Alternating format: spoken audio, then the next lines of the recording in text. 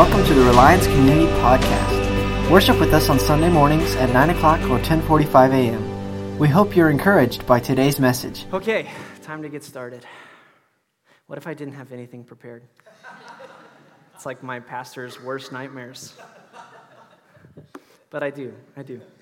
So I want to invite my kids to come back up. These are some of our student leadership team, and I've just asked them to share what the Lord has been teaching them, what He's put on their hearts.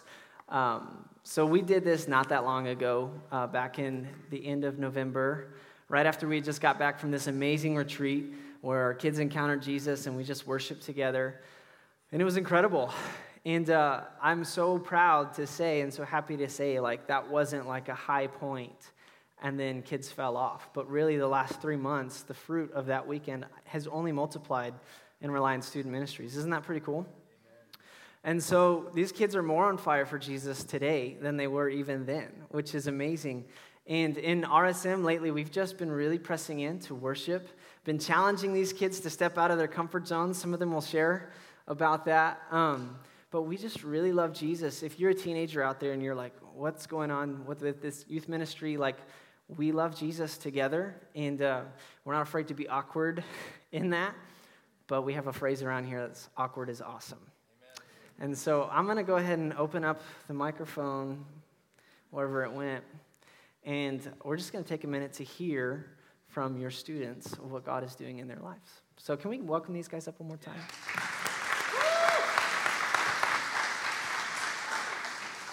I'm Peyton Winter. God's been really putting the word surrender on my heart lately. And Galatians 2:20 says, "My old self has been crucified with Christ. It is no longer I who live, but Christ who lives in me. So I live in this earthly body by trusting in the Son of God who loved me and gave himself for me." So this verse is really attributed to my life over the last year or so because I used to live like a churchy life and just going through the motions of being a Christian. And when I started coming to Reliance, I was really challenged and pushed out of my comfort zone, like joining the student leadership team. And I saw how God could really transform and move in my life. So I finally surrendered myself fully over to God and let him take control. And he really cleaned up my life and showed me who my true friends were. And my friends have been great encouragers and role models in my life, and they've kept me accountable in my walk. So God's been showing me his plan for me and pushing me out of my comfort zone, which is good but scary.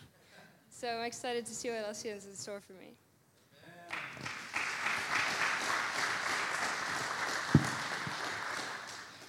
Hi, church. My name's Taylor.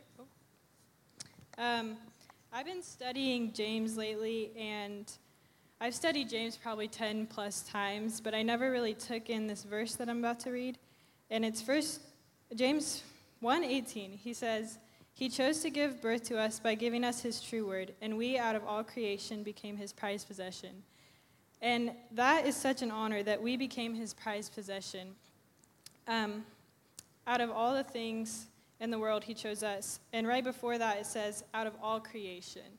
He didn't choose the frogs. He didn't choose the horses. He chose us, Christians, to be his prized possessions. And that's just so crazy to me. That's such an honor. And so my challenge to you, first I'll share this story. My dad got a new truck, I don't know how long ago, and I remember how he was when he first got it. You know, the rules, no food, no drinks, clean your shoes before you get in the truck. So my challenge is, what if we treated God like our prized possession, like that truck that my dad had? What if we, in return, gave him what he gives to us?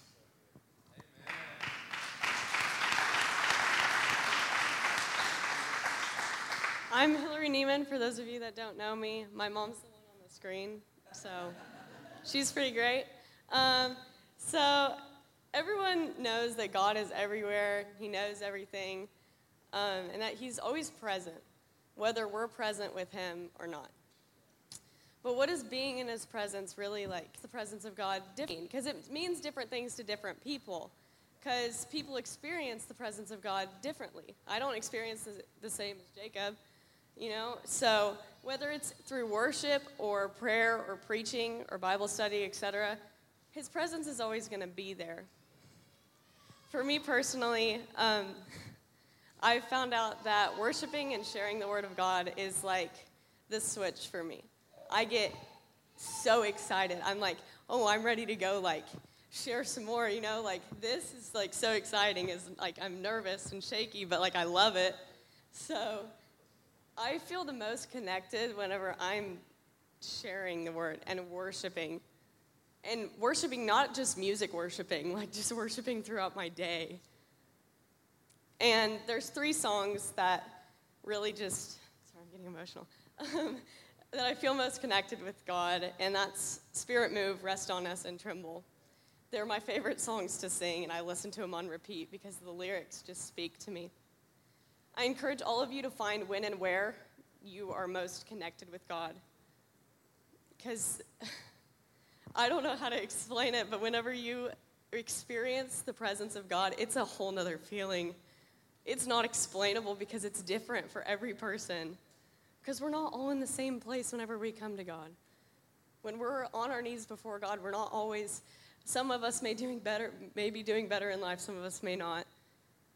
Picture God at the top of a mountain and picture yourself at the bottom. The thing is, he doesn't wait for us to come up to the top and meet him. He comes down and meets us. Because no matter where we're at in life, he wants us in his presence. So I was live on TikTok, and I was just doing my makeup, and I had my worship playlist playing. And one of my friends commented, how can God come to you? And what does he look like? That's a loaded question. So I said back to him, I said, God can come to you in any form. It can be through a sign that you see, a dream, an event that happens, or a song. God's presence doesn't necessarily mean a whisper in your ear or a booming voice like you hear in the movies or that you see in the movies. It can be something a person says or the atmosphere that you're in. Sorry, mine's a bit long, so are Aaron's, so I think we're doing okay. You know when you're at like a church camp, like the retreat, we were like, you're so filled with that excitement. You're like, oh, I'm going to go out and just be the best Christian ever. And like the few days after that camp, you feel so alive and you feel on fire for Jesus. And then that excitement tends to die out, whether we mean to or not. Why don't we keep that same energy throughout our daily lives and not let it fade after those few days? So just get into his word and find when and where you feel his presence the most. And talk to him as if he's sitting across the table from you, as if he's a peer. Tell him about your day. Don't just be like, dear Jesus, please help me be better. So today I went to school. Just talk to him. He wants you. He wants you to be in his presence because he can heal any wound and take off any weight that's affecting you in life. You just have to let him in.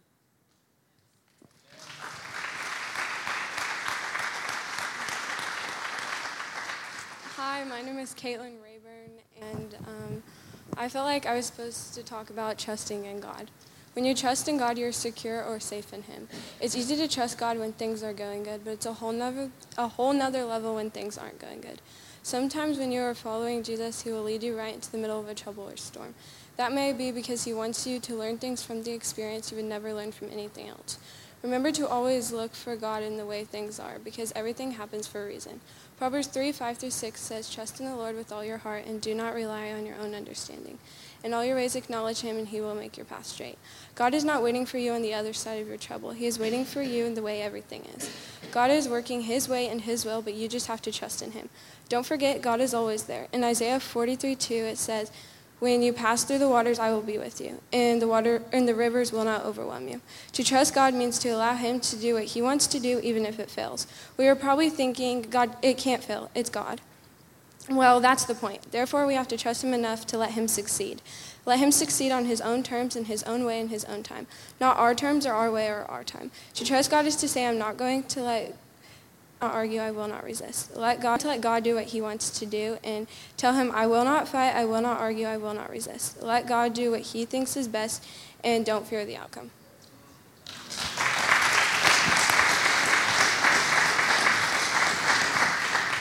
Hi, my name is Taylor Wallace, and I talked really fast, so I'm going to try to go slow. Okay.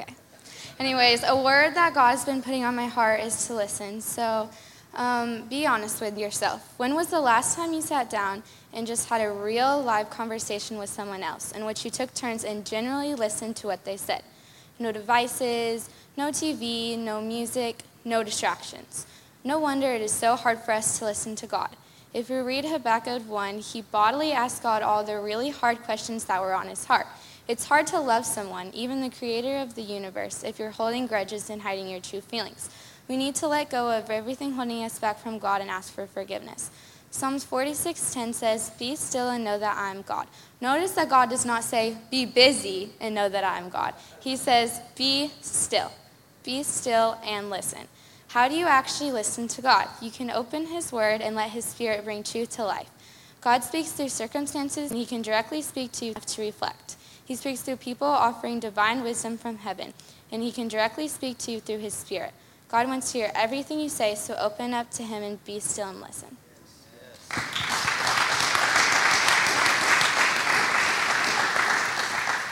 Hi, I'm Nate Perkey, and something God's been putting on my heart lately is to have the strength and being willing to share the word of God at all times during the day. And it's really easy for me to do when I'm at youth group and at church with all the people I know, but he's really been challenging me to do it in public while I'm at school and practicing sports and stuff. And it's challenging me to step out of my comfort zone. And Hebrews 4:12 says, "For the word of God is living and active, sharper than any two-edged sword, piercing to the division of soul and of spirit, of joints and of marrow, and discerning the thoughts and intentions of the heart." To me, this verse means to be diligent and to know and trust the word of God. This also means that if you read the Bible, we'll be able to cut out all the lies and deceit in your life. 2 Timothy 4:2 says, "Preach the word, be ready in season and out of season. Reprove, rebuke, and exhort with complete patience and teaching." And to me, this verse means that you have to be ready and willing to share the word of God no matter what circumstance you're in. This verse also means that when you're sharing the word of God, that you have to be gracious with people and have patience every day. And I'm thankful for the church. You have to be reading your Bible consistently all day and every day. And I'm thankful for the church and our awesome pastors, and I've learned a lot from them. I just want to share all that I have learned with other people. Amen.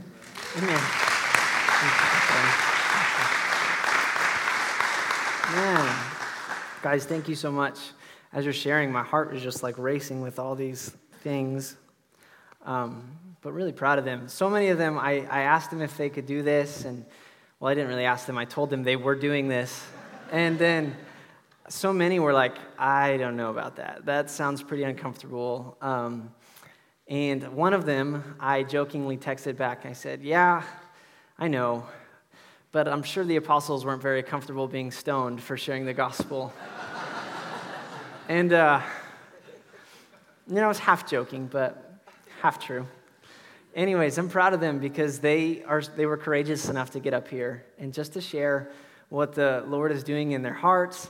And what I love, one of the things that had my heart racing was seeing them come alive as they're sharing what God is doing and what they're learning. And they're like nervous about it, and there's just a process of maturity happen. It makes me think of like a flower blossoming, just the process of maturity happening. The Lord is doing something beautiful in the hearts of our young people, and they're going to be incredible. He begins the work, and he's the one who's faithful to complete the work. Amen? So our kids are amazing. Your kids are amazing. Thanks for praying for RSM. Thanks for investing in us. And thank you ahead of time for spending $500 on cake later, because that will go back to RSM. But yeah, so one of the things we've really been just trying to cover and is this whole thing I want to talk about, the identity of sonship, and what it means to be a son of God. And I know Aaron talked about this just a few weeks ago, but we could always talk about this, right? And the Lord put some things in my heart of what it means to live in our identity as sons. And he just began to tell me these simple phrases, and I'm going to say them, and it's like, yeah, that's obvious. But a son belongs to his father. A son is from his father, and there is no son without the father. Okay, makes sense. But let's think about this just like as we are children of God. If I know I'm a son of God, then I know I belong to God, right? If I know I'm a son of God, then I know I came from God. If I know that I'm a son of God, then I know that I don't exist without God. So do you see how these things go hand in hand? There's a transfer from the Father of identity into his children. And it's his image. He says he only makes mankind in his image. I talk about this every time I get up here, but this is like what is alive in my heart. This is what God is doing in me. But there were things about being a son that the Father was highlighting to me last week. And the first thing I felt like he was showing me was just sons of God. To live as sons of God, we must know that we're delighted in by God, right? I have a son, he's 2, and I love to watch him grow in doing all these things. We've been potty training for the past couple weeks.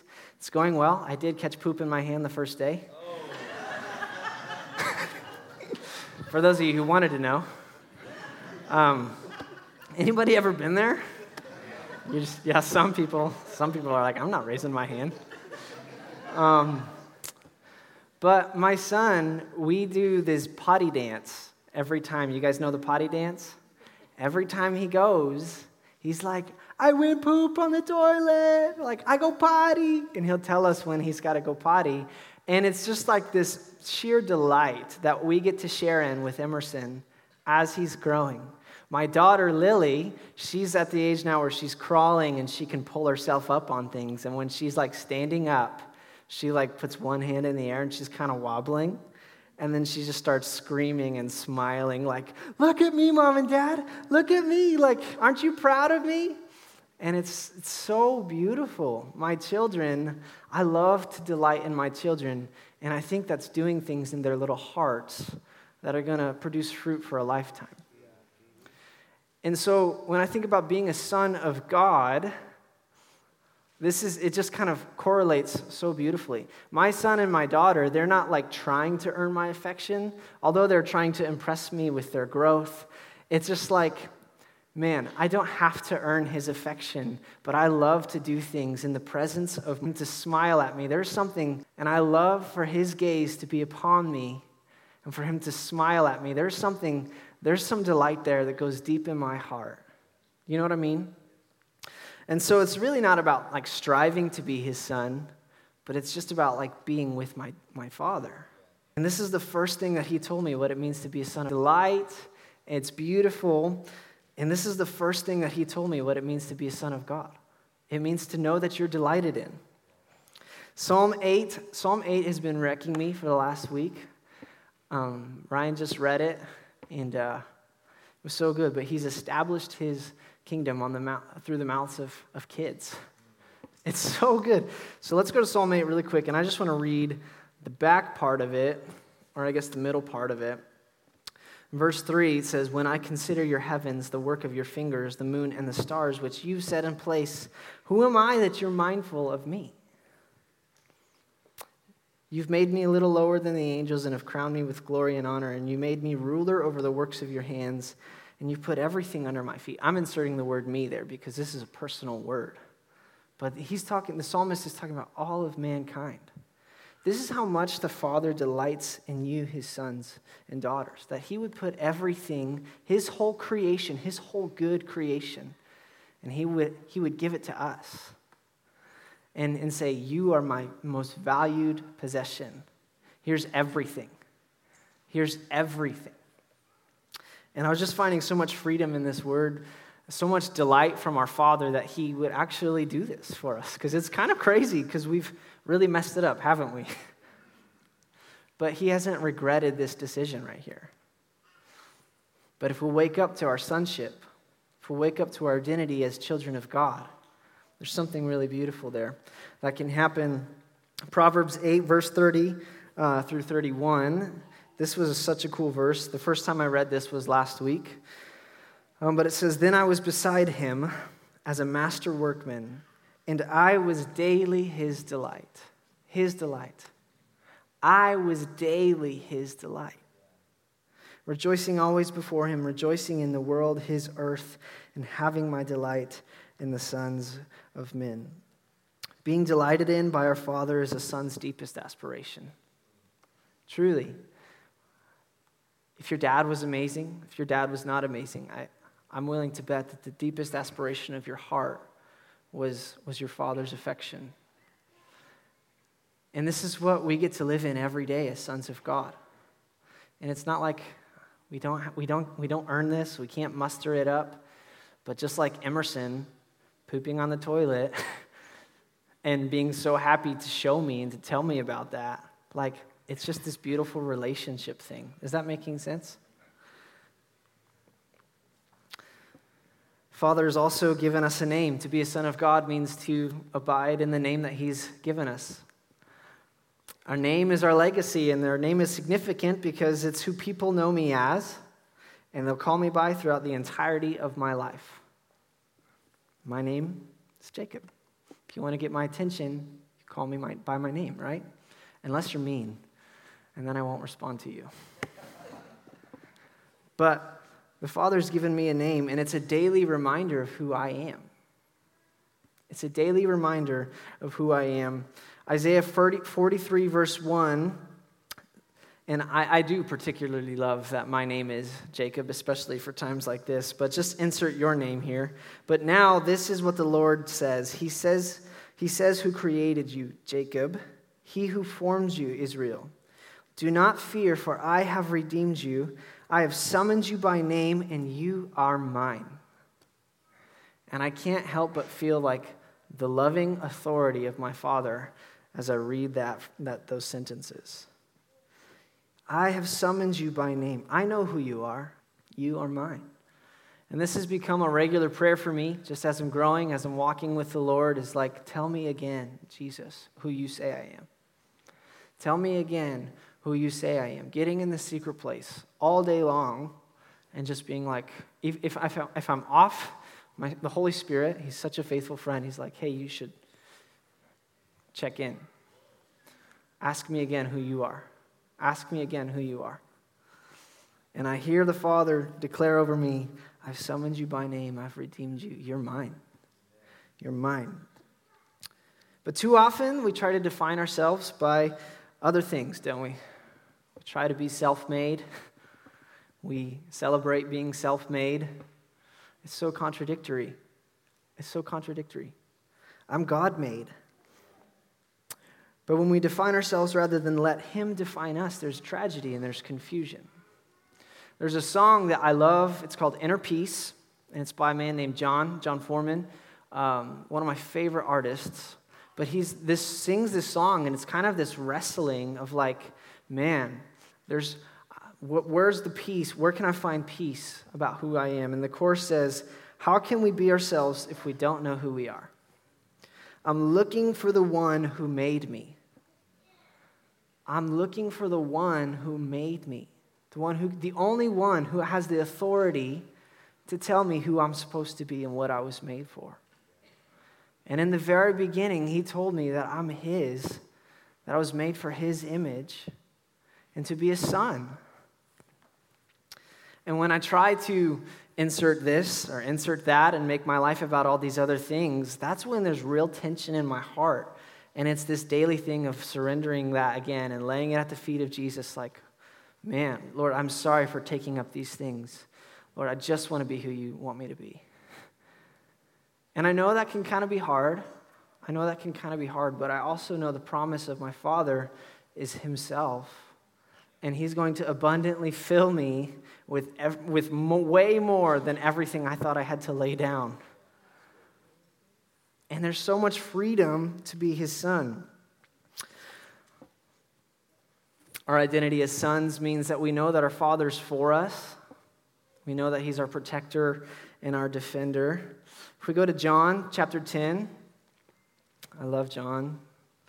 John chapter 10 is when Jesus is talking about being the good shepherd. And I love verse 4. It says, when he's brought out all of his own, everyone say his own. He goes on ahead of them, and his sheep follow him because they know his voice. I love that Jesus is, again, just declaring that we are his own in here, but I also love that he says, I'm going to go ahead of you. The good shepherd, he goes on ahead of him, and his sheep follow him because they know his voice. If we jump over to verses 14 and 15, Jesus says right out, I'm the good shepherd, and I know my sheep, and my sheep know me. just as the Father knows me, and I know the Father. One of the things I love about Jesus is the way he demonstrates sonship. Because everywhere he goes, he reveals the Father, doesn't he? And he's now just inviting us to do the same thing. We, as the sons of God on the earth now, just have the wonderful role of revealing who our Father is. That's what really being a witness is all about. It's just like my gaze is locked on my Father, my heart is in tune with the Holy Spirit, and I'm just witnessing of his goodness in the earth. So my life's call isn't to make disciples, but it is just to be in his presence, and then the fruit of my life is the disciple making. Does that make sense? It's just because I'm abiding as his son. There's no pressure to do anything for him, because if I look at him, he's going to move my heart into action. That's what it means to be a son. I love in this portion of Scripture how Jesus is relating us to sheep, because sheep aren't very mighty, are they? And in fact, like, really all that sheep can do in this, like, are sheep good for anything other than wool? Food? Can you eat it? Oh, you can eat lamb. I didn't, yeah. Maybe I should go eat some lamb. Is it good? Very good. But I love how Jesus is relating us to sheep in this scripture, because he's not speaking to us in how mighty we are, not as mighty sons of God. We can't add to his might, no matter how bad we want to try, because we do try, don't we? But the sheep aren't able to defend themselves, and really all that they can do is graze peacefully in the presence of their shepherd. They can't add to his might, nor does he ask them to. Our Father is so for us in that he'll give himself completely. If we go to Romans 8, we good on time? Oh, I'm almost done. Okay, cool. Romans 8. I love Romans. We've been in Romans with our young adults, and it's been so good. Okay, here we are. Romans 8:28, and we know that in all things God works for the good of those who love him and have been called according to his purpose. To be in like our full identity as sons of God is to know that God is so for us that like we can abide there, you know, rather than like, oh, I have to establish myself so that, you know, everyone else can be for me or whatever. But if he's for me, who can be against me, right? And we get to know him like this. Verse, God is for us. It says, what then shall we say in response to these things? If God is for us, everyone say, God is for us. Who can be against us? I love verse 32. He who didn't even spare his own son, but gave him up for us, how will he not also, along with him, graciously give us all things? If he's even willing to give himself for us, how is he going to withhold anything else? Because in him is everything. He is the sustenance of who we are. And if he's not even going to hold himself back, then what will? If we go down to verse 37, no, in all things we're more than conquerors through him who loved us. For I'm convinced that neither death nor life, nor angels nor demons, neither the present nor the future, nor any powers, neither height nor depth, nor anything else in all of creation will be able to separate us from the love of God that is in Christ Jesus. That's a pretty long list, and I think that pretty much covers it, don't you? Nothing can separate us from his love. And in his love, there's discipline. If we're good parents, we discipline our kids, right? But it's not out of anger that he disciplines, it's out of love. And so true that when he asks us to do something and leads us into obedience, like that's what motivates our heart to action, right? It's because he loves us and his discipline is so good, but when we try to live without his discipline, then we lose our direction and our purpose. And then we go back to the thing about making we want to be self-made idols. I've been reading a lot in the prophets lately, and God is rebuking people for worshiping what their own hands have made because they're dull and they're lifeless. And he says, how did you forget who I am? Like, I'm your maker. I've redeemed you. I called you by name. But you've chosen something that's counterfeit. And I was challenged in my heart as I've been reading this just because I've been reflecting upon my own life and the dull idol of myself that I have worshipped. And God is calling me back into repentance What if we were so trusting of his surgical precision that we would actually delight in having him cut off all the extra crap that was locked onto our heart? I know it's painful, but really why it's painful is just because he's removing the flesh from your heart and he's just uncovering who he made you to be. He's cutting away those things from yourself that you think you have to make it about. And he's really freeing us from that. And it hurts, yes, but it's like, oh man, he wounds us, but it's so good. He renews us. So we have one more story. I have a video. This is a guy named Roman, and he's just an amazing kid. He got wrecked in the presence of the Lord at the retreat. And this is just a little bit of his story. So if we have that, I'm going to go ahead and ask them to cue that up. I'm Roman Sonato. I'm a sophomore at Eisenhower High School. I play baseball and football. And in the varsity locker room, it's definitely worldly. It's not the most uplifting place. And it's so easy to get caught up in all that stuff, like football and school and partying, all that. It's just really easy to get stuck in all that stuff and lose focus of God and your relationship with him.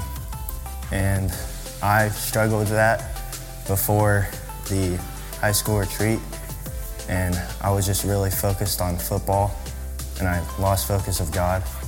I came home from school one day, and my mom told me that she signed me up for the high school retreat. I didn't even know anything about it. She just told me I signed up for it. And the first thing I thought of was I got to hang out with my friends, got to hang out with them for the weekend. And once I got there, for the last worship session, I realized I was focused on all the wrong things. I was stuck in all the friendship and all that. And that's fine, but you have to focus on one thing when you're there, and that's God. And one thing that he showed me was that I was living for myself. I wasn't fully surrendered. I was living for the varsity locker room and all those other worldly things. And he just showed me his love. And I realized that I need to tell other people about it because it's crazy. I feel like he wants me to be kind of like a role model or like the first one to take the step. Because like a bunch of guys in my locker room, they don't know him. They don't have a relationship with him. And I feel like he pressed into me to step forward and take the role kind of. Yeah. Amen. I love Roman's story because it's just beginning. It really is just beginning. He's talking about just discipleship now, and he's had this encounter with God where he's learning what it means to be a son, and now he feels this like, oh man, now I can be a role model to the guys that I share a locker room with or whatever, and I just want to do that right.